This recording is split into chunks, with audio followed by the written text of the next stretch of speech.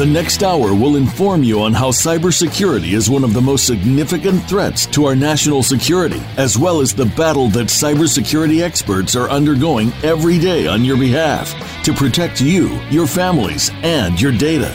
Welcome to Task Force 7 Radio with your host, the President and CEO of Task Force 7 Radio and Task Force 7 Technologies, George Rettas.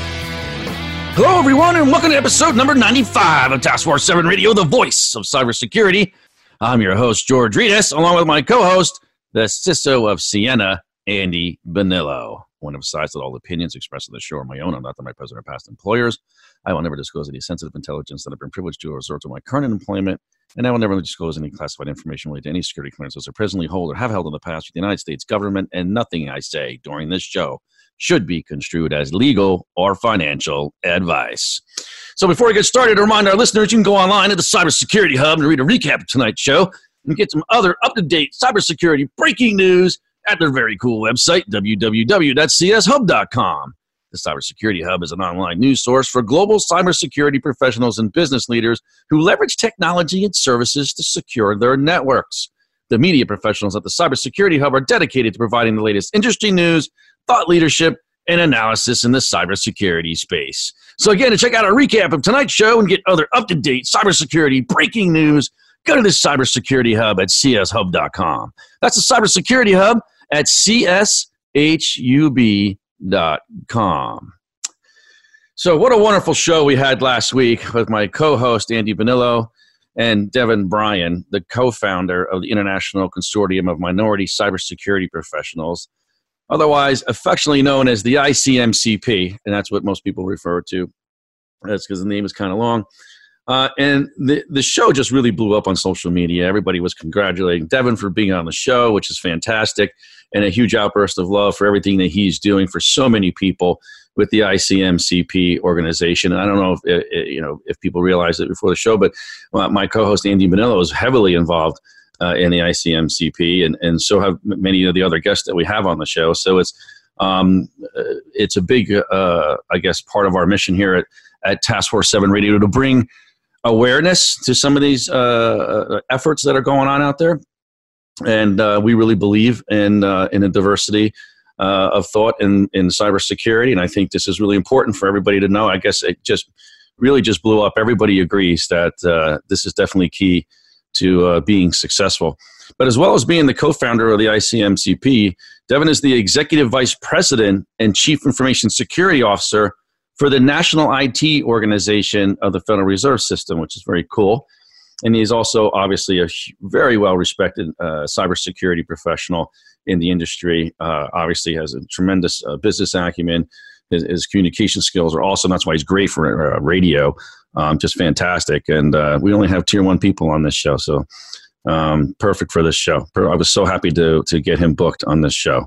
So, and it just, he brings a lot of credibility to the show, and that's what we like. We like just, as far as Task Force 7 Radio goes, people come and listen to Task Force 7 Radio because they trust us.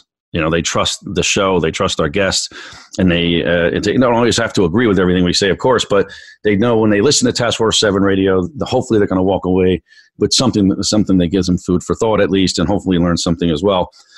So we had a great episode with some great conversation. We talked about a variety of different topics, including the urgency in increasing diversity in the cybersecurity industry, and then including Devin's opinion on the diversity of the person versus the diversity of thought, and tackling some of the more complex cybersecurity threats that most Fortune 500 companies are facing today. So Devin also laid out what he sees as best practices for creating a more diverse cybersecurity workforce, some of the more innovative processes that in his experience he thinks have been successful and work very well in large and small organizations alike, and then also some of the technologies that he prefers, as he also opined on whether or not he thinks that the diversity problem is more acute in certain critical infrastructures and sectors over others, which I thought was a very, very interesting part of the conversation. So it was a fantastic show. But if you missed it, not to fret, ladies and gentlemen, you can always catch us on playback on your favorite playback medium. It's right at the top of your TF7 radio playback library. I'm sure it's still there. Don't miss Devin Bryan, the co-founder of the International Consortium of Minority Cybersecurity Professionals, on last week's episode. That's episode number 94 of Task Force 7 Radio. Well, if you're listening to us live on Voice America right now, or maybe someone just sent you a link to this episode, you might be wondering how you can listen to all the previous Task Force 7 Radio episodes on playback. Just go to our new TF7 Radio site at www.tf7radio.com and hit the episode tab at the top of the homepage, and you can find all the TF7 Radio episodes at your fingertips. And I promise you, I'm going to be updating this site very soon, right? We're going to update the site, get it going. We've hit some road bumps, but we're definitely going to get around to it. It's just really so busy around here. You can also search our guest library, which is the most impressive list of some of the most prolific cybersecurity professionals in the world. And, of course, we have our news section as well, where you can check out all the latest cybersecurity news and news on Task Force 7 Radio, and even write comments on the different news articles and topics that we were talking about, which is always really cool. So we are on at least 11 different playback mediums. Now I believe it's 12, and we made it easy to find them all. You just hit the subscribe button at the top and right of the homepage, and you'll see the entire selection of playback mediums. And most importantly, you can subscribe right to the show from the TF7 Radio website, which is, the best way to stay connected to the TF7 family. This way, you'll get all the TF7 Radio updates right from the site. And as the site gets more robust and we move towards version 2 of Task Force 7 Radio, you'll be notified about the extras and the encore episodes, and eventually when we go to video and things like that. So I can't wait for the future. I'm really excited about it. Had a big conversation with the editor over at the cshub.com this morning. What a fantastic operation they have over there. And we're just talking about how we're moving forward here at Task Force 7 Radio in the future. And there's a lot of exciting stuff going on. So check us out, folks, www.tf7radio.com, to hear any of our episodes at your convenience, 24/7, 365, anytime, anywhere around the globe. And as always, whatever you do, don't forget to subscribe. We love it when you subscribe. So we got another great show for you tonight. We're going to have the Director of Sales Threat Intelligence for Looking Glass and the founder of the New York Information Security Meetup Group, David Raviv, on the show with us this evening. So I'm really excited to have Dave. I've known him for a long time. David began his career as an unmanned airline pilot and officer in the Israeli Air Force. And then soon thereafter, he relocated to Canada to pursue an undergraduate degree in computer science and a master's degree in business administration. So after he obtained his education there, he became an early employee of the Herjavec Group, right? And they're a leading enterprise software security reseller and MSSP, but everyone knows the Herjavec Group. I mean, they've grown to be one of the biggest cybersecurity companies in the world. And even if you're not in cybersecurity business, you probably recognize the name because Robert Herjavec is one of the sharks on the hit entrepreneur show Shark Tank, right? And so it's always a very cool show. It's one of the few shows that I will actually watch on TV. I don't watch much TV at all unless it's sports or news, and there's a couple shows I watch. Shark Tank is one of them.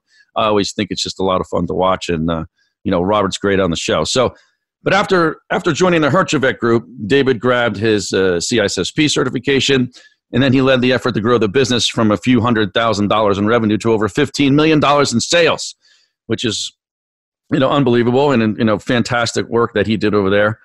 Then he was looking for some type of change. He moved to the United States, and he worked at some various startups, including Proofpoint, Optiv, and Hyper. And now he is the Director of Sales of Intelligence for the cybersecurity powerhouse Looking Glass. So tons of experience to tap into here, especially in the intelligence space.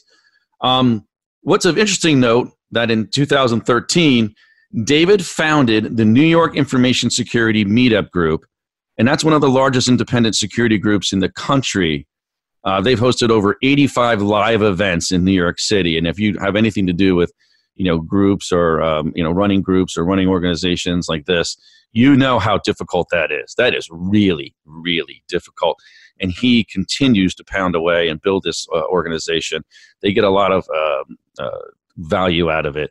The group has now over 5,000 active members, and they have hundreds of people showing up to these events. Hundreds. I think there's like 150 or 200 people showing up to these events on a monthly basis, which is incredible.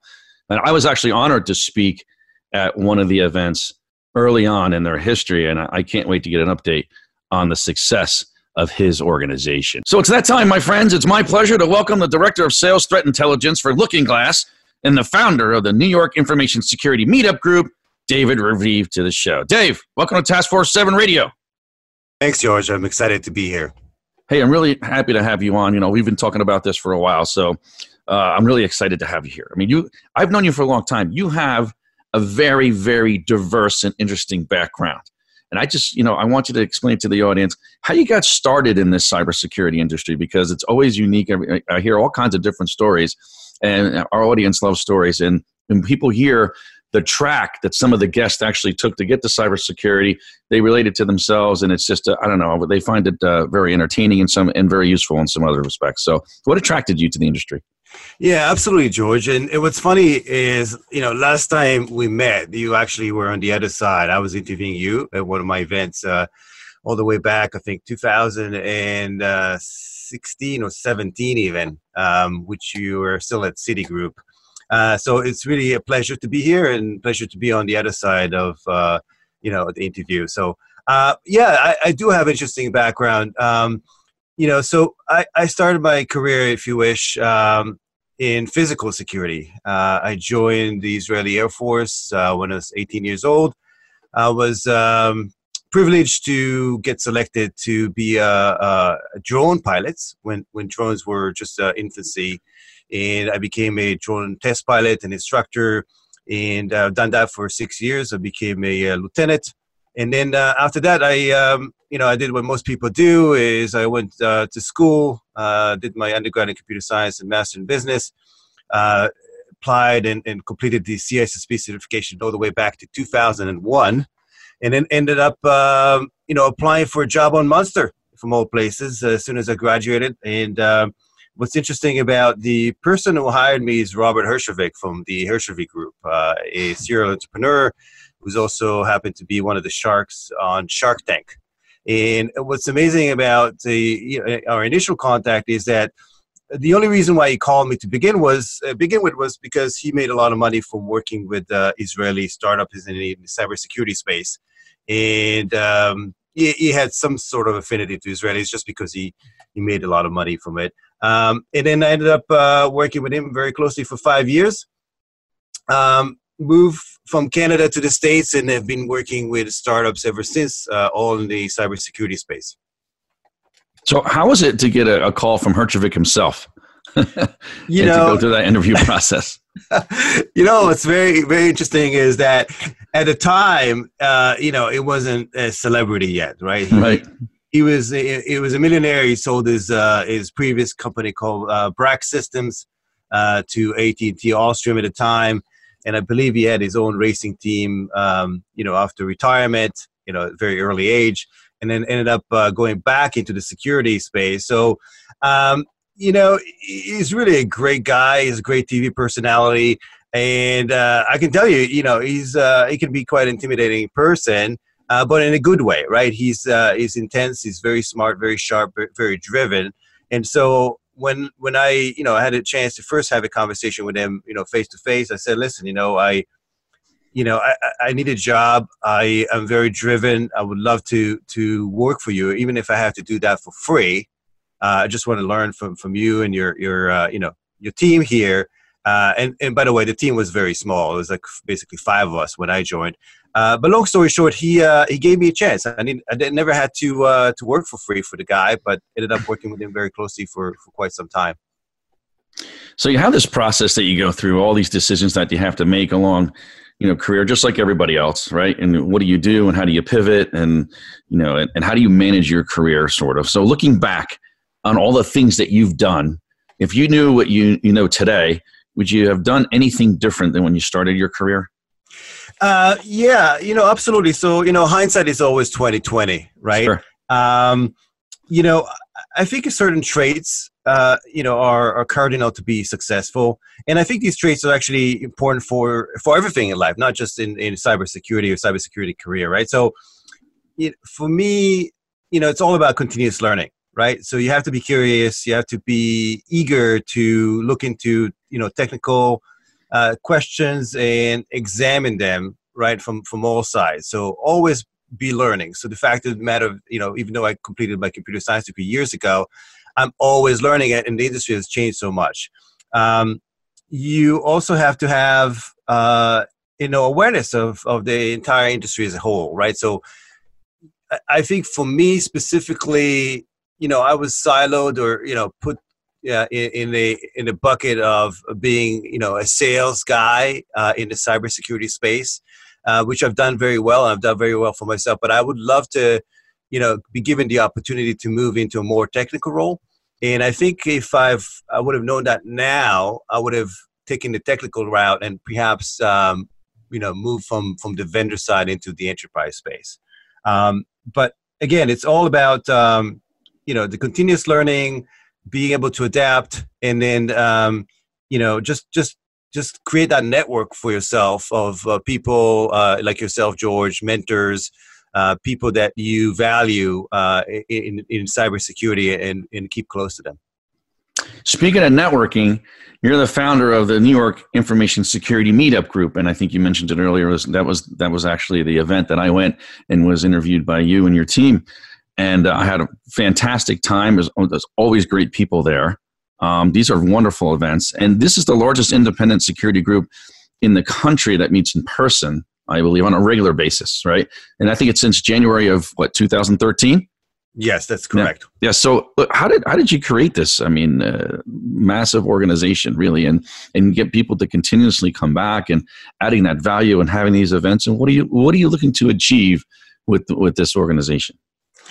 That's a great question, George. And it's interesting. People always ask me, how did I get to have the group that large?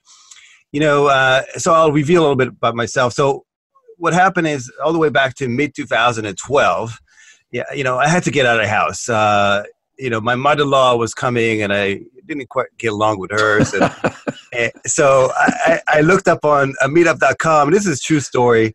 Now she's my ex-mother-in-law. That's a whole different side story there. But I ended up attending a enterprise tech meetup headed by John Lair, who was at the time was at Morgan Stanley.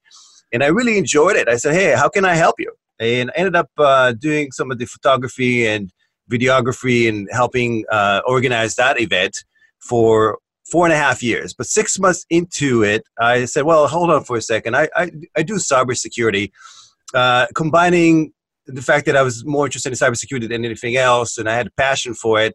I also attended a couple of the different industry, standard events, the ISSA, OWASP, and so on. And I found those to be very technical and a little bit of stuffy at the time. And I said, well, it's got to be a better way. And I went ahead and started, these organization, the organization, and I've started these events and been continuously and constantly doing that since 2013. And I have to tell you, it's a lot of effort, right? Coming out with the speakers and the content month over month is not an easy task. Also, it's all about value, right? So, what I'm trying to achieve, hosting these events, and by the way, we have over 5,000 members now, and it's definitely one of the largest, if not the largest, physical, cybersecurity events in the country. What I'm trying to achieve is to give back to the community, allow people to learn something new, right? That's first and foremost. It has to have value, right? In terms of showing up is one thing, but learning something new in this space. And most cybersecurity professionals, again, they're siloed, right? So if you do endpoint security or you do network security or you operate in a SOC, odds are you're not exposed to other areas within cyber. And so you have the ability to come to my events and learn something new, either from vendor content or from fireside chats like the one I did with you, or security panels and so on. And then secondly, it's all about having fun doing it, right? So these events are after hours between 6 to 8 typically. It allows you to mingle, network, rub shoulders with people from your space. And it allows also people who are not necessarily in the industry, but they want to get in, let's say new graduates or people that are doing IT work and, excuse me, and then they're trying to get into the cyberspace. it allows these folks to to get exposed to other areas within cybersecurity. So this is my way to give back. And again, it's all about value. And then I have to tell you again, once again, it started with the friends and family, with getting a difficulty to get 20 to 25 people registered, to now having over 200 to 250 people registered to these events, and having over 150 to 175 people actually attend these events. So, very successful. But it was all about consistency and again, value and content. So this is kind of an amazing story, because when I listen to you speak, it's more about, hey, look, I really like doing this. How can I help out? What can I do? Right. And this is like my way to give back. These are the words that you use. I don't find that to be the norm in the industry. And I think if people took that approach more often, they'd probably see things come around back to them in a different way. Right. Absolutely. I mean, this has served you very well. I would say, right? Would you agree? Yeah, absolutely. And again, I put a lot of effort, sweat and tears into it. And trust me, creating these events is a very stressful. Oh, I know. Yeah. Ever. Yeah. And I can tell you a bunch of stories over a beer or two of what happened to me during this, the past 7 or 8 years. But yeah, definitely stressful, but well worth it. And again, it's the one thing I'll mention as well. I think this industry, needs more, face-to-face interactions. We're a bit of a negative industry as a whole. And, I would love to have an environment which is kind of a safe environment, happy environment, where people come in and mingle. And it's not all about, what's the latest and the greatest in cybersecurity, but also enjoy yourself, while doing it. No doubt. So, this is, you have these once a month, right? And where are the venues? I mean, is it the same venue all the time, or is it different venue each month depending on the size of the crowd, or how does it work? Yeah, excuse me. I used to have, same location, but they unfortunately moved offices to a smaller space. So now I'm a bit of a nomad, but it's funny. I combined forces with people in industry like David Spark, who's a genius marketer in the cybersecurity space. I'm going to be hosting an event in September in sponsorship with We Company at WeWork in the Times Square. I'm going to be hosting another event in September with Reed, one of the leading legal groups in the country. So there's no lack of space. It's all about finding the right sponsors and finding the right locations for people to be able to attend. And again, this, because these events are so large, it's sometimes becoming quite a challenge to find the right space. No, I'm sure it is. And so look, you've been around. You've worked for several different companies. You've sort of paved your own way. You're out there, hitting the pavement and doing what you need to do to create opportunities for yourself. What would you recommend for other people wanting to get into the cybersecurity space? So specifically, I'm a startup guy, right? So, I tell people that I live like dog years in terms of being in the cybersecurity, startup space. And, so first, my first recommendation is, if you're thinking about joining a startup in the cybersecurity space, don't, okay? Think about it very closely if you have the tenacity and real passion to do it, because you're going to realize, very quickly that it's not all glamorous, and the odds are against you. In terms of joining it, again, it's all about passion. It's all about having, the right team is part of it, the kind of the group that you can rely on and grow the business. And, it's all about picking the right one. And there's really no, I would say, kind of the crystal ball. Again, hindsight's always 2020. The companies you see, the vendors you see are successful are, few and far between. And I've seen a lot of folks trying to jump in with 2 feet into a startup thinking they're going to make millions, with stock options and so on, only to find out that the startup is low on funds. It's about to run out of money and get out of, be out of business in a few months.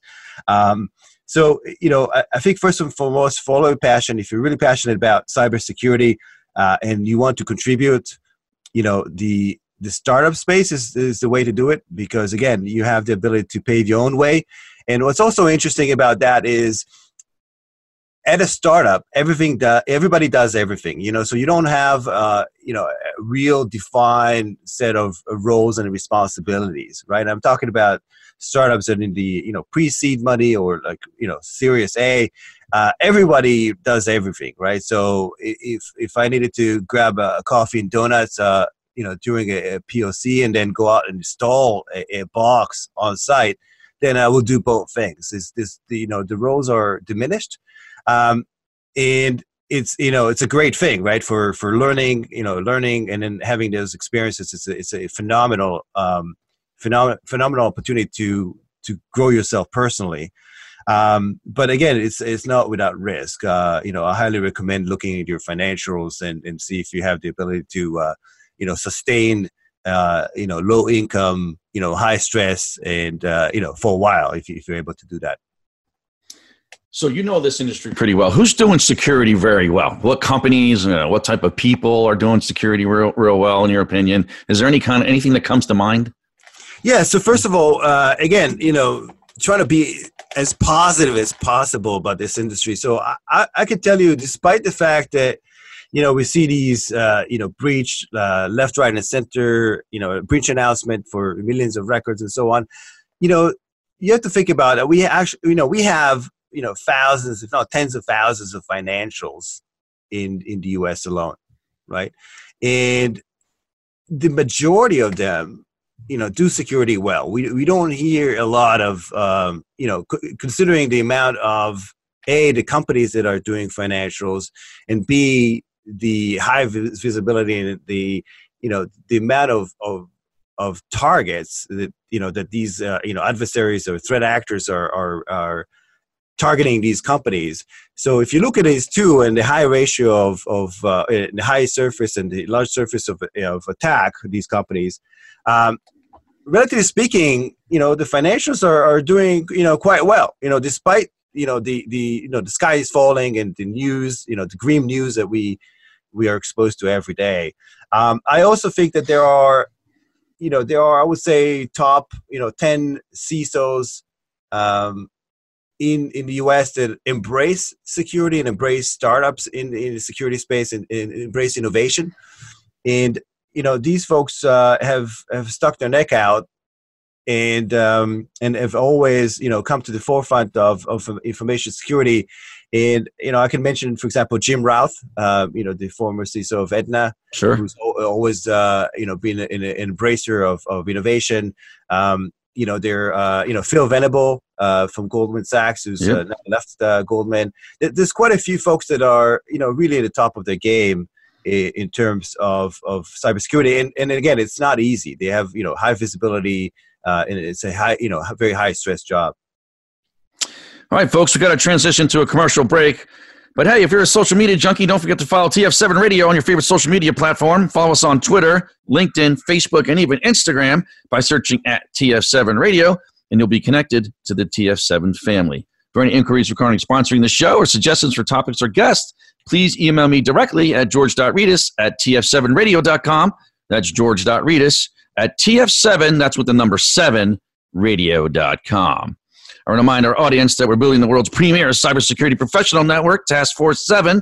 I'm really excited about this, folks. Tune in over the next several months for more information on this much-needed and much-awaited-for network. We're going to solve some problems together, I promise you. Task Force 7, get in the fight. We're going to pause for some quick messages from our sponsors, and then we'll be right back with our special guest, the Director of Sales Threat Intelligence for Looking Glass and the founder of the New York Information Security Meetup Group, David Raviv. Whatever you do, don't go away. You're listening to Task Force 7 Radio, the voice of cybersecurity.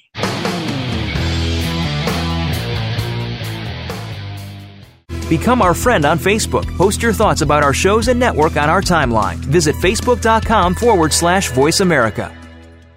Email is having an identity crisis. It's just too easy for attackers to spoof trusted brands or even the government. That's why over 80% of email attacks are based on fake identities. The solution is to stop the fakes before they get to the inbox. That's why enterprises use ValleyMail. It's a trusted identity-based email security solution. Find out if your domain can be spoofed and request a complete free phishing analysis at valleymail.com.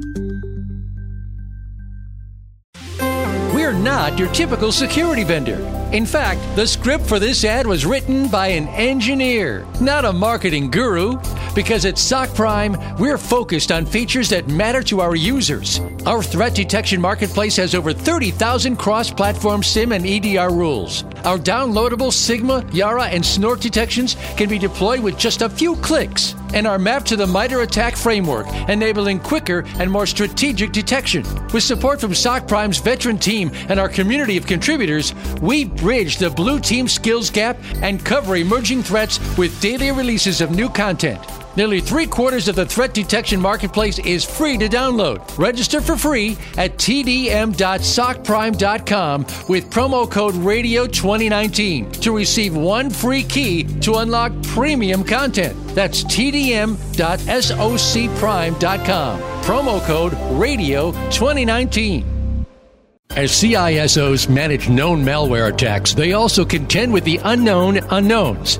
With 24/7 hacker innovation, where do CISOs place their next security investment bet? Find the answer with SINET.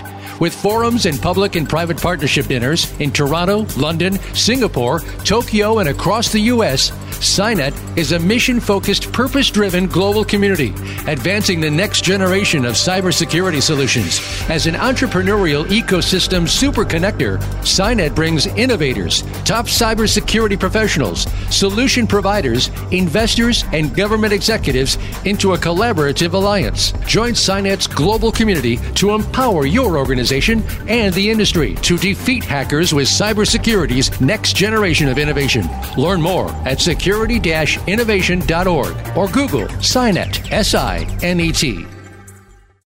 Account takeover is the fastest growing form of cyber attack. Criminals exploit compromised accounts for financial gain, often causing irreparable and long-term damage to finances and reputation. Many companies think they're protected. They believe using a password manager, multi-factor authentication, behavior-based technology, password rotations, or solutions that scan the deep and dark web is enough. Yet the account takeover problem only continues to get worse. SpyCloud combines human intelligence and automated technology to prevent account takeover for your customers and employees. We recover stolen credentials early in the account takeover life cycle before the credentials are sold on dark forums. Check your exposure for free at spycloud.com. Have you friended us on Facebook yet? Why not? Just go to facebook.com/Voice America or search for the keywords Voice America. Once you are part of our Facebook network, you'll receive daily messages about what's happening with our shows, this week's featured guests, and new happenings at the Voice America Talk Radio Network. And you can add your voice to the always active discussions on our timeline. Just go to facebook.com/Voice America or search for Voice America.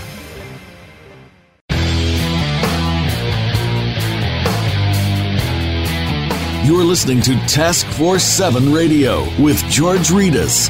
If you'd like to find out more about our program, please visit the website at taskforce7radio.com.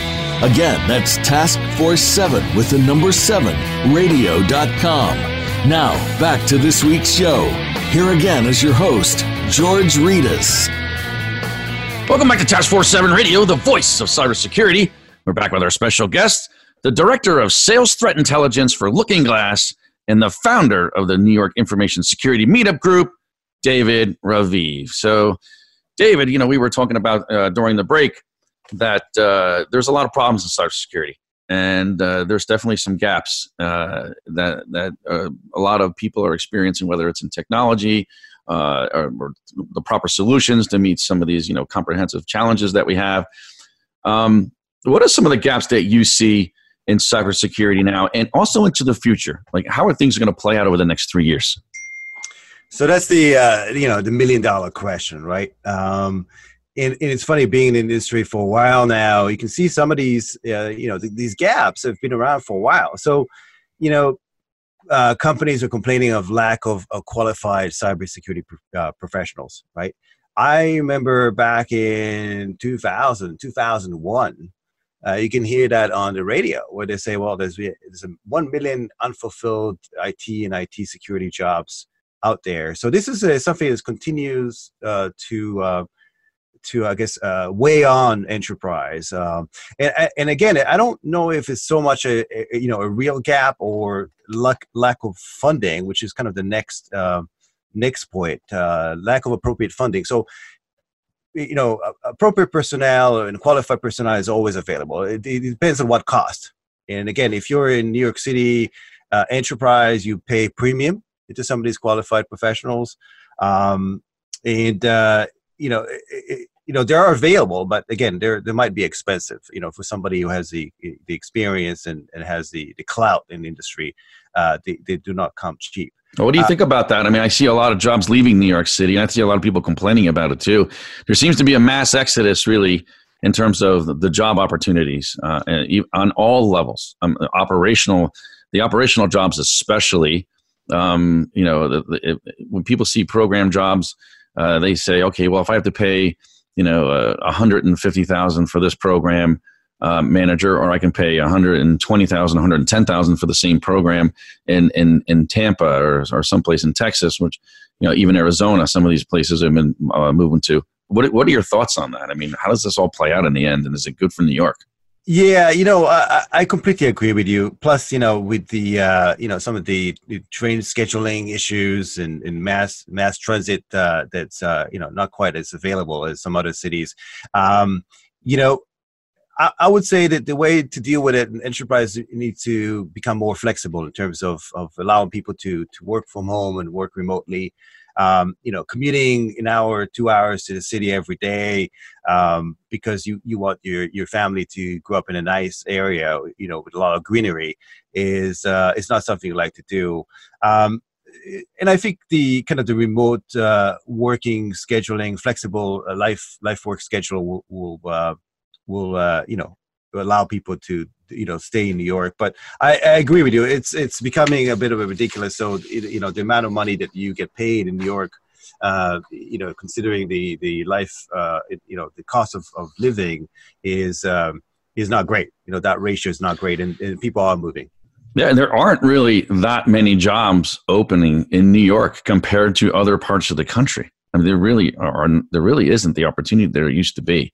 I mean, companies are moving jobs by the tens of thousands into these other states. Yeah, and even out of the country, right? I mean, people standing up centers of excellence in India and the Philippines. Right. It's kind of happening all over, right?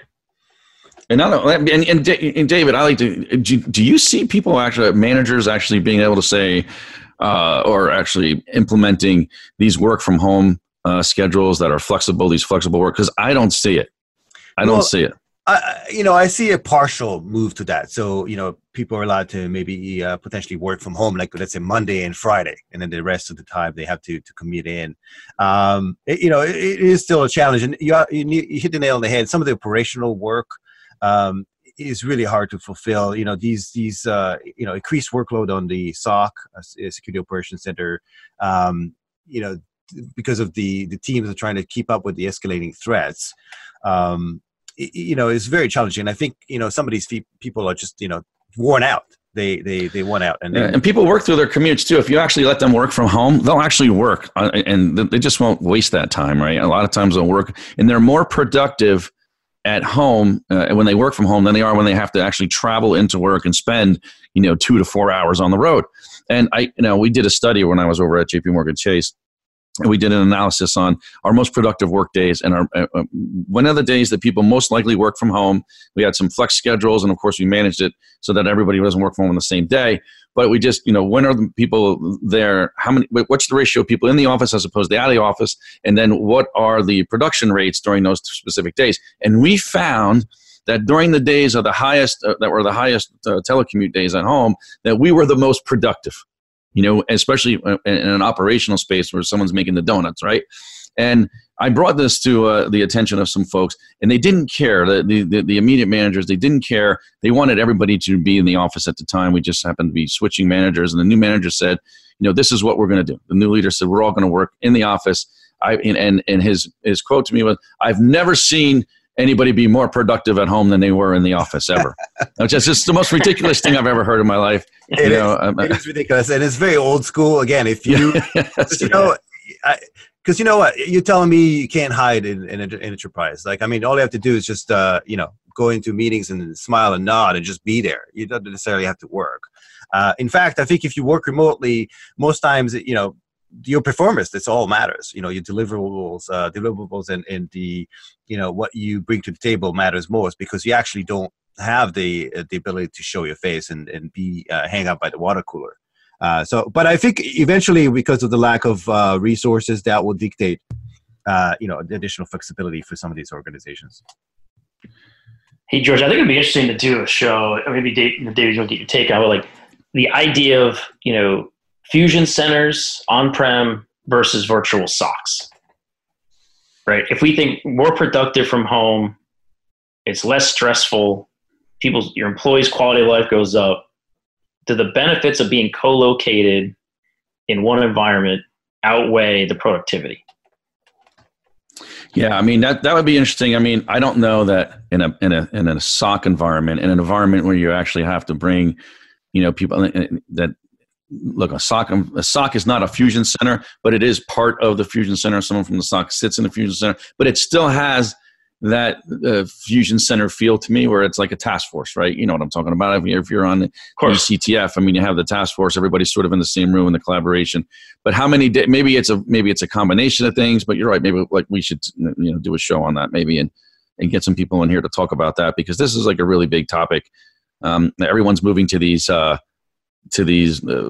workspaces now where there's no offices. No one has an office. Everybody's on the floor. And, clearly everyone hates it. I mean, everyone hates it. It's all cyclical as well, like everything else, right? All of a sudden, it's like moving to the cloud and back again on premise. We're having flexible work hours, life balance, and then we're coming back to hey, I want to see you in the office every day. It's these things are cyclical. Yeah, and you know what? It is cyclical, but in this whole new floor plan that people are implementing, and I think a lot of executives are losing face with their employees because no one buys it. That it's just, hey, this is more conducive to a collaborative environment. We're going to be able to talk more to people, and that might be true to some respect. But in terms of the satisfaction and having the room to do your work. And have these sensitive conversations. Some of them are compliance issues. There's internal issues with employees. There's management issues that people are talking about all the time. And it's just, there's no privacy whatsoever on these floors. And anyway, we're getting a little bit off into a tangent. I'm taking us down a rabbit hole. But I mean, it's just, I think there's a lot of people in this space are very unhappy with this kind of stuff. But it all goes back to, where are the companies that are attracting the talent in the cybersecurity space, and this of course plays into it. Now, everybody likes to hear a story, and my audience loves stories. Like I told you before, can you tell us of a professional win in your career, and maybe even a loss that you experienced that you think the audience can benefit from?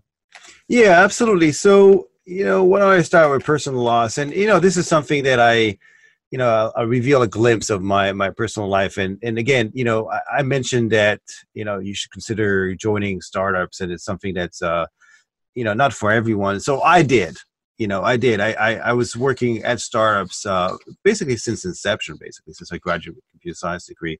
And, I would say that I've, it's kind of professional and personal, right? I paid the price for it, right? Because again, no risk, no reward type of thing. So I joined startups that were not necessarily always successful, and ended up, I would say behind the eight ball a few times, right? So I remember just basically being on an assignment in North Carolina somewhere at a customer site, and then I got a phone call basically from my boss saying, hey, you know what?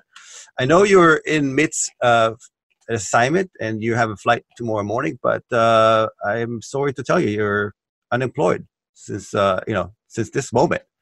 And I said, well, why didn't you just wait until I get home to tell me about it? I said, well, we ran out of funds, and we had to lay off 1/3 of our workforce. And essentially we just didn't want to pay you the extra day.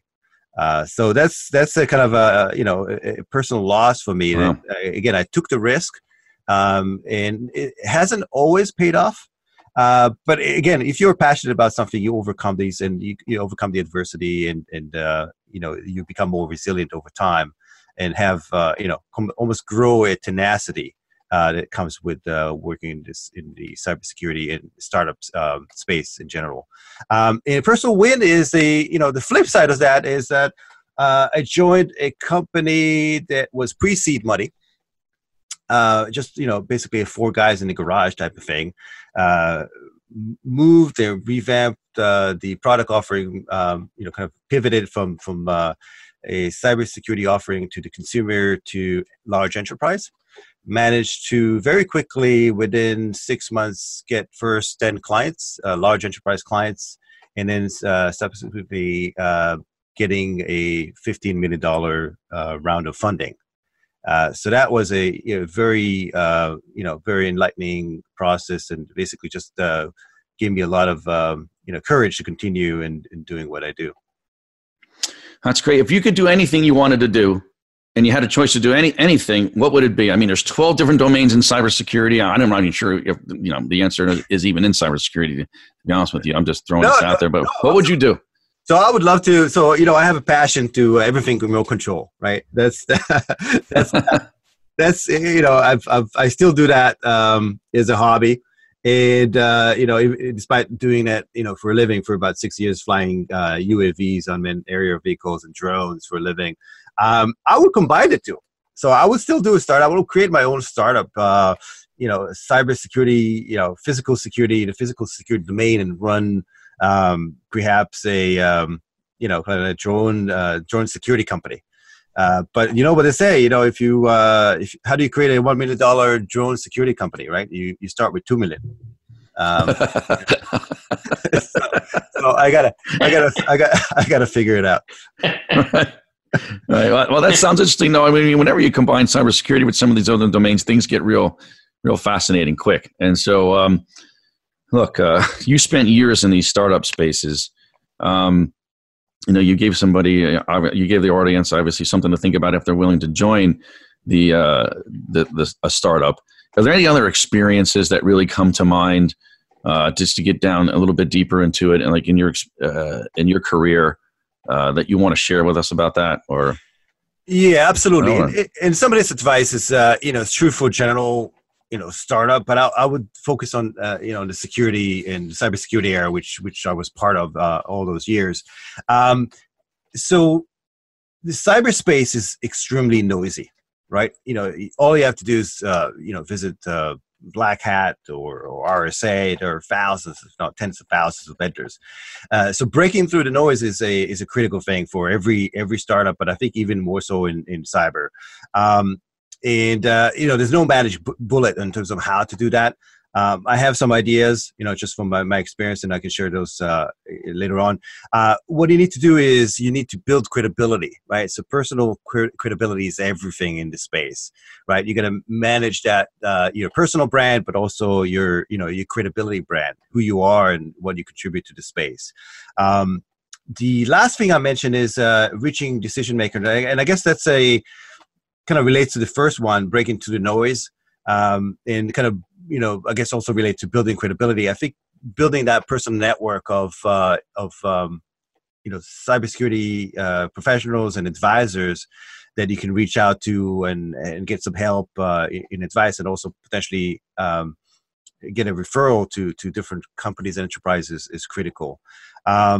That's kind of the 3 top things to come to mind. And again, it's all about tenacity, right? How do you continue getting up every morning and getting rejected over and over again? Because the cyberspace and cybersecurity space, especially for the startup communities, it's just not something that's easy. So I think there's a lot of challenges here in the cybersecurity space because of the competition, and I think a lot of people say there's a bubble. I think one of the the sharks on Shark Tank. Mark Cuban often speaks about a bubble in this space. What do you think about how convoluted the market is, and what are the challenges for these startup companies? I mean, you said, look, the odds are against you. You said, earlier today. I mean, what did you mean by that? And obviously the competition's huge, but there's so many obstacles to success, and not too many people really succeed. What do you see in that space? What's your opinion? Yeah, it's the reason why a lot of companies don't succeed is I think that first and foremost they're not that serious about it, right? A company that receives 15, 20 million, the first thing they do is to buy a massage chair for the office and a ping pong table. They're not serious about this, and they about being successful.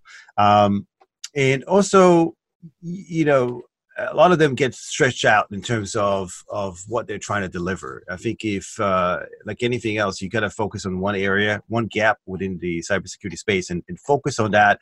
And then, basically, under promise and over deliver, right? So that's something you continuously have to do. And again, this is not for everyone, but there are opportunities, despite the kind of the grim statistics that most companies don't even survive the first round, or basically don't ever get the first round. I think the numbers are like 1 out of 100, basically. To get to a seed round or to an A round? No, to basically an A round. I think that's just the numbers are very grim. Andy, note to self: skip the massage chair. Cancel that order. I'll get on a horn right now. Make sure. How about this? We'll just get 1 instead of 5. Hey, George, see if you can get it refunded if you can.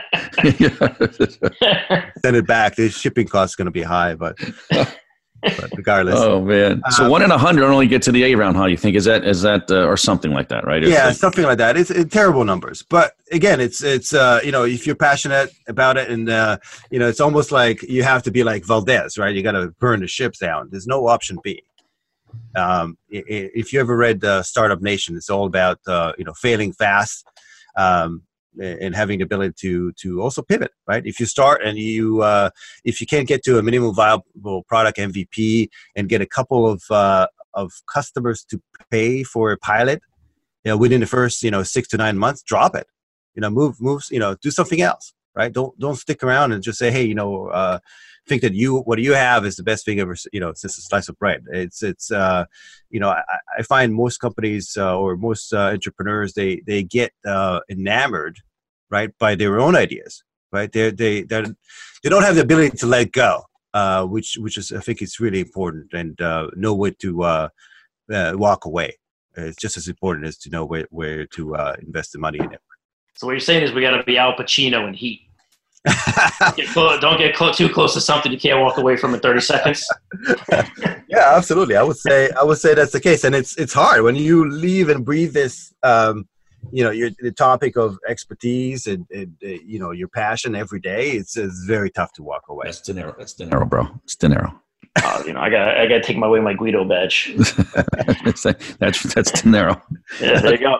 These new technologies that are coming out. I mean, how do enterprises embrace these new technologies in terms of risk and actually getting even exposed to them?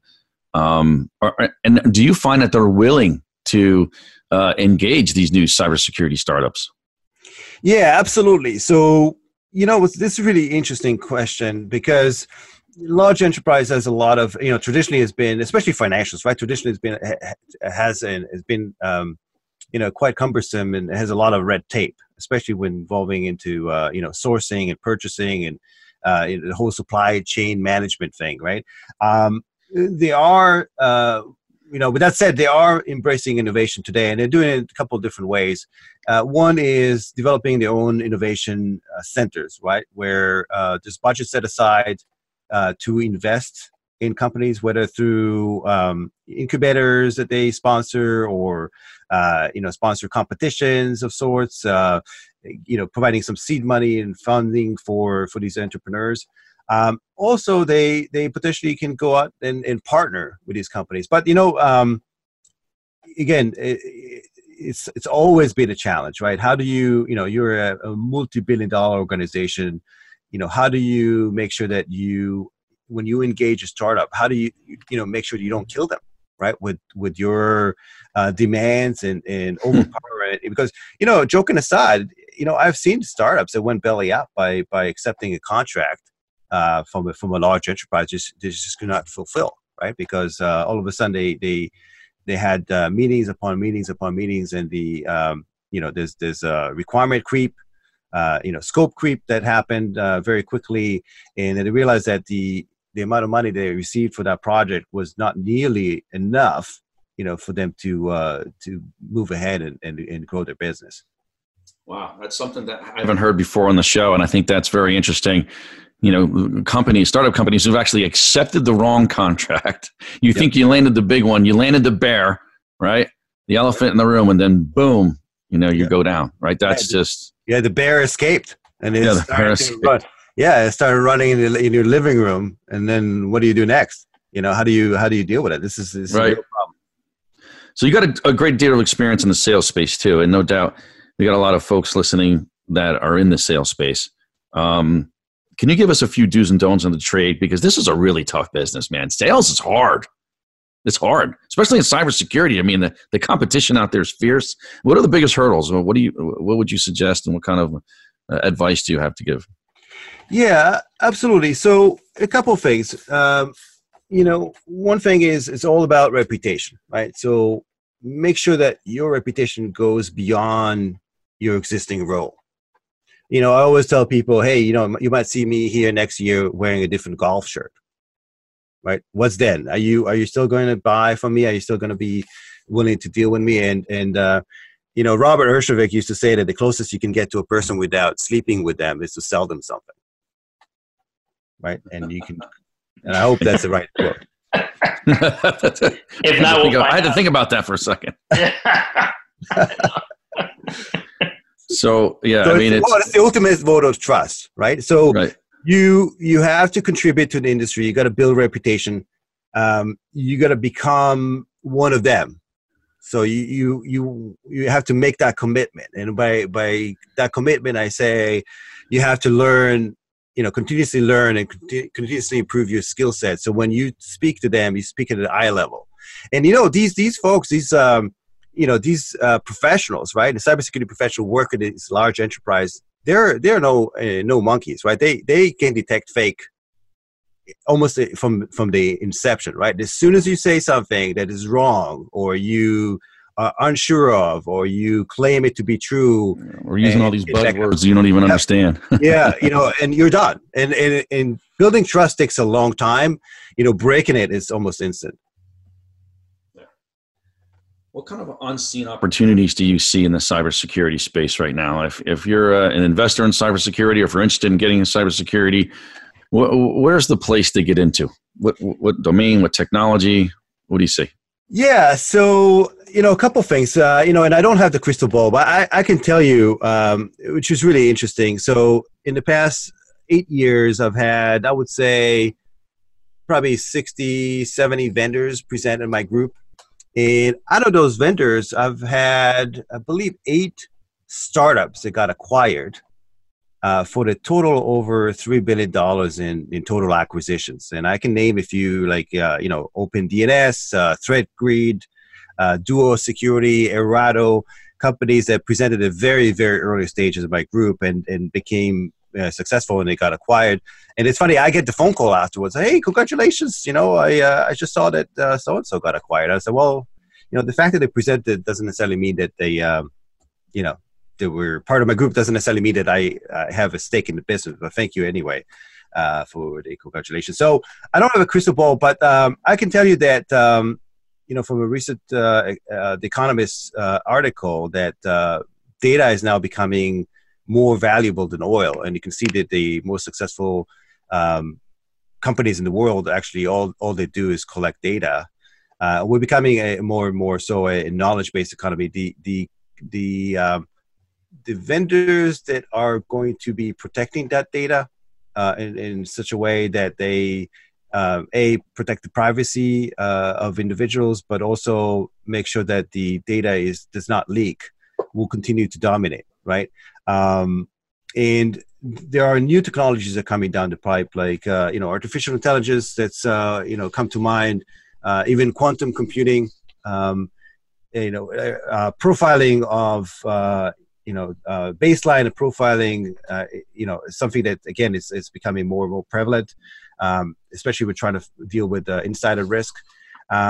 But again, it's all about solving a problem that is universal. The market has to be there, like in terms of market size. So, solving a minuscule problem is, for a company X is not that profitable.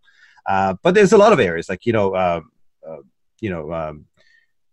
we have Internet of Things, right? So, and 5G, right? All those new technologies are requiring additional security measures. If certain attacks weren't available when there was a 4G, now with 5G, it's almost like seamless, right? You can attack almost anything, brute force attack or DDoS or whatever the case may be. So with new technologies, come new opportunities, and I think that there are a lot of those. You just need to find the right founders. Make sure that there's traction. If the founders don't have the background to match it, make sure that they have attraction, and then also make sure they solve a real problem, and it's not as I mentioned to you a hobby or a lifestyle business. All right, David, we've got to take another short break to hear from our sponsors, but don't go away, folks. We'll be right back with more from our special guest, the Director of Sales Threat Intelligence for Looking Glass and the founder of the New York Information Security Meetup Group, David Raviv. You're listening to Task Force 7 Radio, the voice of cybersecurity.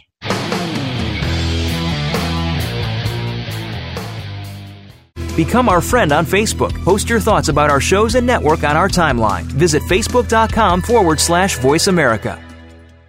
Email is having an identity crisis. It's just too easy for attackers to spoof trusted brands or even the government. That's why over 80% of email attacks are based on fake identities. The solution is to stop the fakes before they get to the inbox. That's why enterprises use ValleyMail. It's a trusted identity-based email security solution. Find out if your domain can be spoofed and request a complete free phishing analysis at valleymail.com. As CISOs manage known malware attacks, they also contend with the unknown unknowns. With 24/7 hacker innovation, where do CISOs place their next security investment bet? Find the answer with SINET. With forums and public and private partnership dinners in Toronto, London, Singapore, Tokyo, and across the U.S., SINET is a mission-focused, purpose-driven global community, advancing the next generation of cybersecurity solutions. As an entrepreneurial ecosystem superconnector, SINET brings innovators, top cybersecurity professionals, solution providers, investors, and government executives into a collaborative alliance. Join SINET's global community to empower your organization and the industry to defeat hackers with cybersecurity's next generation of innovation. Learn more at security-innovation.org or Google SINET, SINET. Account takeover is the fastest growing form of cyber attack. Criminals exploit compromised accounts for financial gain, often causing irreparable and long-term damage to finances and reputation. Many companies think they're protected. They believe using a password manager, multi-factor authentication, behavior-based technology, password rotations, or solutions that scan the deep and dark web is enough. Yet the account takeover problem only continues to get worse. SpyCloud combines human intelligence and automated technology to prevent account takeover for your customers and employees. We recover stolen credentials early in the account takeover life cycle, before the credentials are sold on dark forums. Check your exposure for free at spycloud.com. Have you friended us on Facebook yet? Why not? Just go to facebook.com/Voice America or search for the keywords Voice America. Once you are part of our Facebook network, you'll receive daily messages about what's happening with our shows, this week's featured guests, and new happenings at the Voice America Talk Radio Network. And you can add your voice to the always active discussions on our timeline. Just go to facebook.com/Voice America or search for Voice America.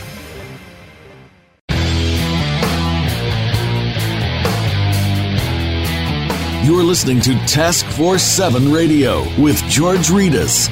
If you'd like to find out more about our program, please visit the website at taskforce7radio.com. Again, that's taskforce7 with the number 7 radio.com. Now, back to this week's show. Here again is your host, George Ritas. Welcome back to Task Force 7 Radio, the voice of cybersecurity. We're back with our special guest, the Director of Sales Threat Intelligence for Looking Glass and the founder of the New York Information Security Meetup Group, David Raviv. So, David, who are the early employees in your startup? You know, how do you hire them? Like, how do you look for these early employees? What do you look for? Because this is a special type of person. Yeah, absolutely. And it's funny because I truly believe that every stage of a startup requires, different skill set and different type of individual. So, when you get to $100 million of revenue, the type of individuals that you're hiring are completely different than the one that you need when you're, the first million, right? So for me, it's all about passion, right? It's first and foremost the ability to get up in the morning, get 4 cents, payroll, which I did for quite some time. And it's a completely different story, but I used to receive a Just Works notification saying, congratulations, you got paid.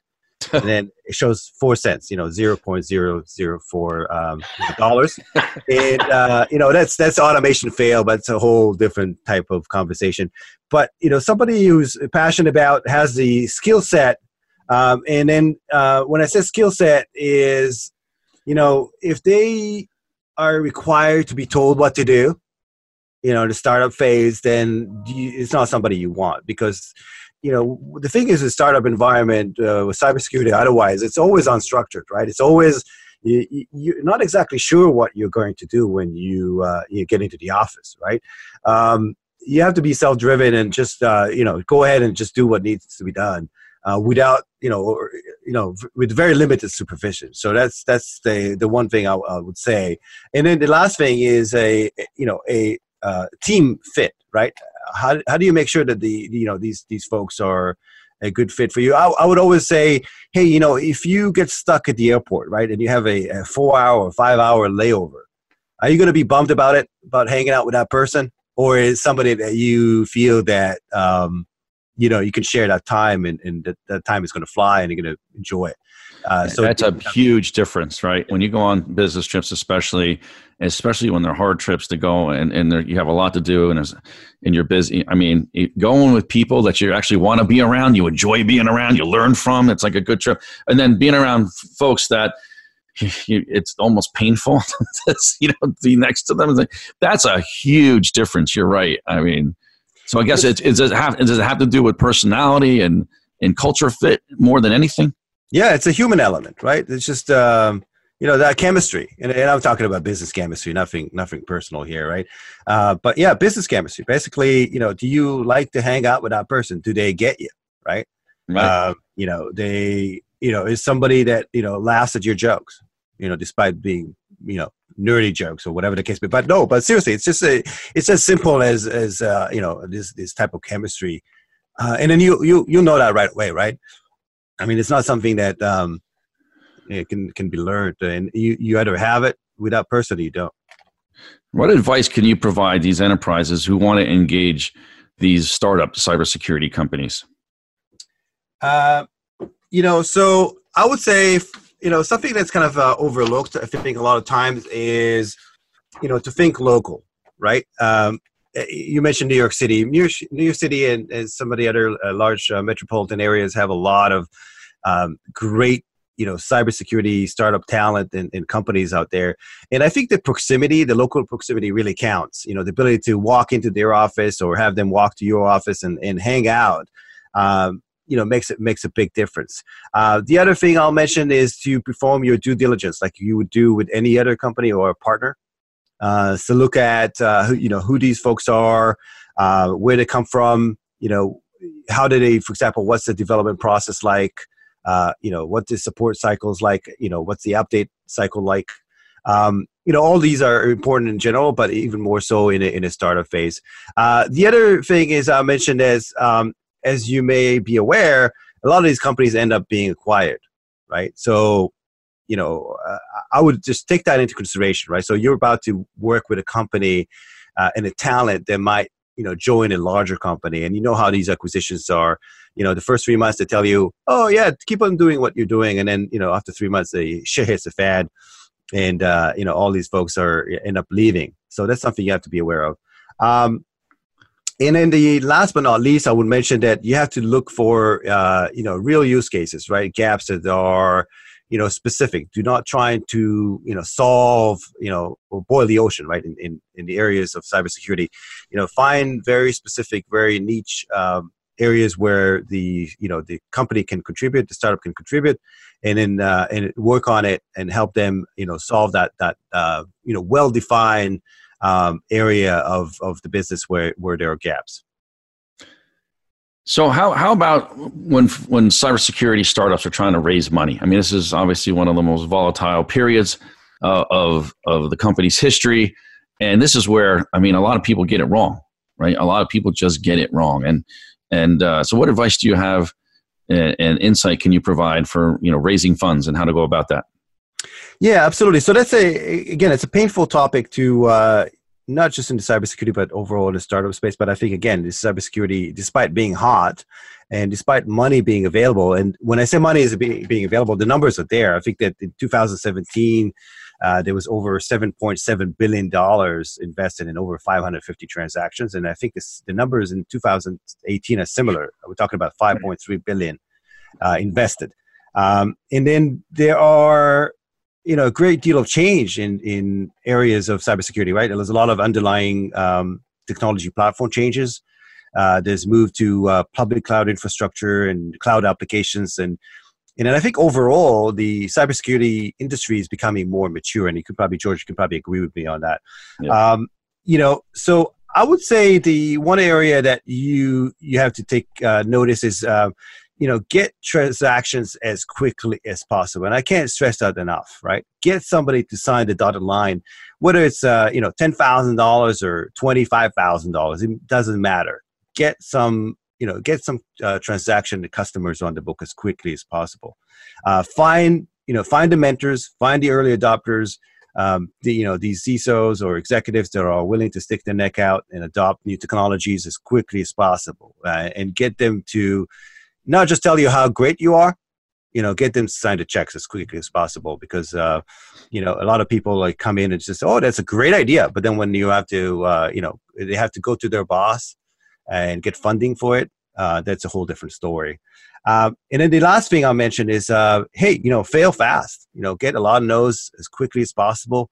The last thing you want to have as a startup is get a maybe. That's the worst thing you can have. And I think that's just in general, it's just a very, very dangerous zone to be in, right? If investors telling you, come back, some other time, or have, it's a maybe, just move on, right? There's a lot of investors out there that are looking to fund, and there's a lot of money available out there. You just have to find the right investor, that will be able to support you. And then the last but not least, is I would say that where the money comes from is even more important than just the amount. Find these investors that are that specialize in cybersecurity and have the connections and have the ability to add value outside the funding. There's a lot of VC funds that specialize in cybersecurity and are excellent in providing that support. So you think people should actually turn down funds if it's not the right investor? You know what? I would say overwhelmingly yes. I mean, I would say if, because once you get funded, you're a whole different ballgame. It's a different area. So I would be very careful. It's almost like you can't get married to two women at once, right? You have to pick one. And sometimes when you get investment, another VC fund is not going to touch you because you already got, received investment. So as much as I would like to say that, grab the money and run, or grab the money and move on, I would say, think twice, or, be very careful in terms of where you get the funds from. Also in terms of what you give up in that regards, because if all of a sudden they're on the board and now they're telling you the company direction and they have critical mass on the board, that's also can be quite dangerous because you might give out a lot of control for essentially little money, and then also at this point of the game in the early startup phase, you want to be able to control the direction of the company. So the last couple of things I want to talk about is how you've seen things change over the years and then where you see things going. So how in your mind, how has security actually evolved over the next or over the last few years? And how has that affected the industry and the decisions that people are making relative to cybersecurity investments and startups and things like that? Yeah, absolutely. And again, I don't have a crystal ball, but I'll try the best to answer this. So, what I've seen is cybersecurity automation and the ability to do more with less. Increase the automation and the lack of requirement of having high skilled individuals dealing with the security issues is paramount, right? And we see automation in all areas of cybersecurity, whether it's endpoint, network security, Internet of Things, whatever else. It's all about doing more. With less. The teams are overburdened as is, and if you can solve the problems with little pains or allow a small number of individuals to deal with large number of incidents is something that will continuously mature and will continuously rise. So that's one area. The other area where I see changes is the data privacy regulations. We all see that. I believe that the GDPR is starting to get enforced in Europe. GDPR version in California is coming to fruition finally, and there's a lot of states that are enforcing these data privacy regulations that are going to become mandatory and almost like a way of life, right? So it's just like buying a car, you have to buy insurance. These things are coming down the pipe for cybersecurity as well, and it will bode well for these startups that are tailored and catered to this market. The other thing I'll mention, which is kind of interesting, and I don't know if you've heard this before. I have a good friend of mine, Kyle Aldrich, who's part of the Looking Glass team here, who coined the phrase "invisible invaders," and I believe it was a title of an invader alien movie from the 60s, but it really refers to the threat actors being stealthy and global in nature. And I believe that what's going to happen is organization will start to adapt and gradually adopt stealth tactics of their own. Right. So, these tactics will include deception and invisible threat mitigation. Right. So, applications such as real-time packet manipulation. So, for example, you're going to ping a firewall from the outside, and the firewall, the server will tell you, we're all patched, we're all ready, and it's strictly going to be some sort of packet manipulation that's going to be, part of that defense mechanism. And then, the last thing I mentioned is that, what we also see is that we talked about it a bit before the show, but, deep fakes in the wild, right? Artificial intelligence will start to grow and play quite a significant role in information warfare. And we see that in the kind of the election mind control that's happening out there, but it's something that's happening every day on social media and otherwise. I think that will also play a role, and again, there might be an opportunity in the space to basically combat that in some ways, right? Companies that will create some tools to detect that and potentially mitigate for that. That's something that might prove lucrative as well. David, I really appreciate you coming on the show. We got to get together soon. It's been too long since we've seen each other in person, but man, I really appreciate you coming on. I can't wait to go to one of these information security meetup meetings again and see what's going on at the new venue and all the people. Congratulations on your success. Thank you, George. And again, I think what you're doing is amazing. You are contributing to the space as well, and definitely becoming an emerging leader in this space. So looking forward to keeping in touch and tracking your progress. Thanks, brother. I appreciate you. All right, folks, it's time to bounce up out of here. Before we go, I want to remind our listeners to visit the Cybersecurity Hub to read a recap of tonight's show and get up-to-date cybersecurity breaking news at www.cshub.com. That's the Cybersecurity Hub at cshub.com. Thanks for tuning in. You're listening to Task Force 7 Radio, the voice of cybersecurity. Stay frosty out there.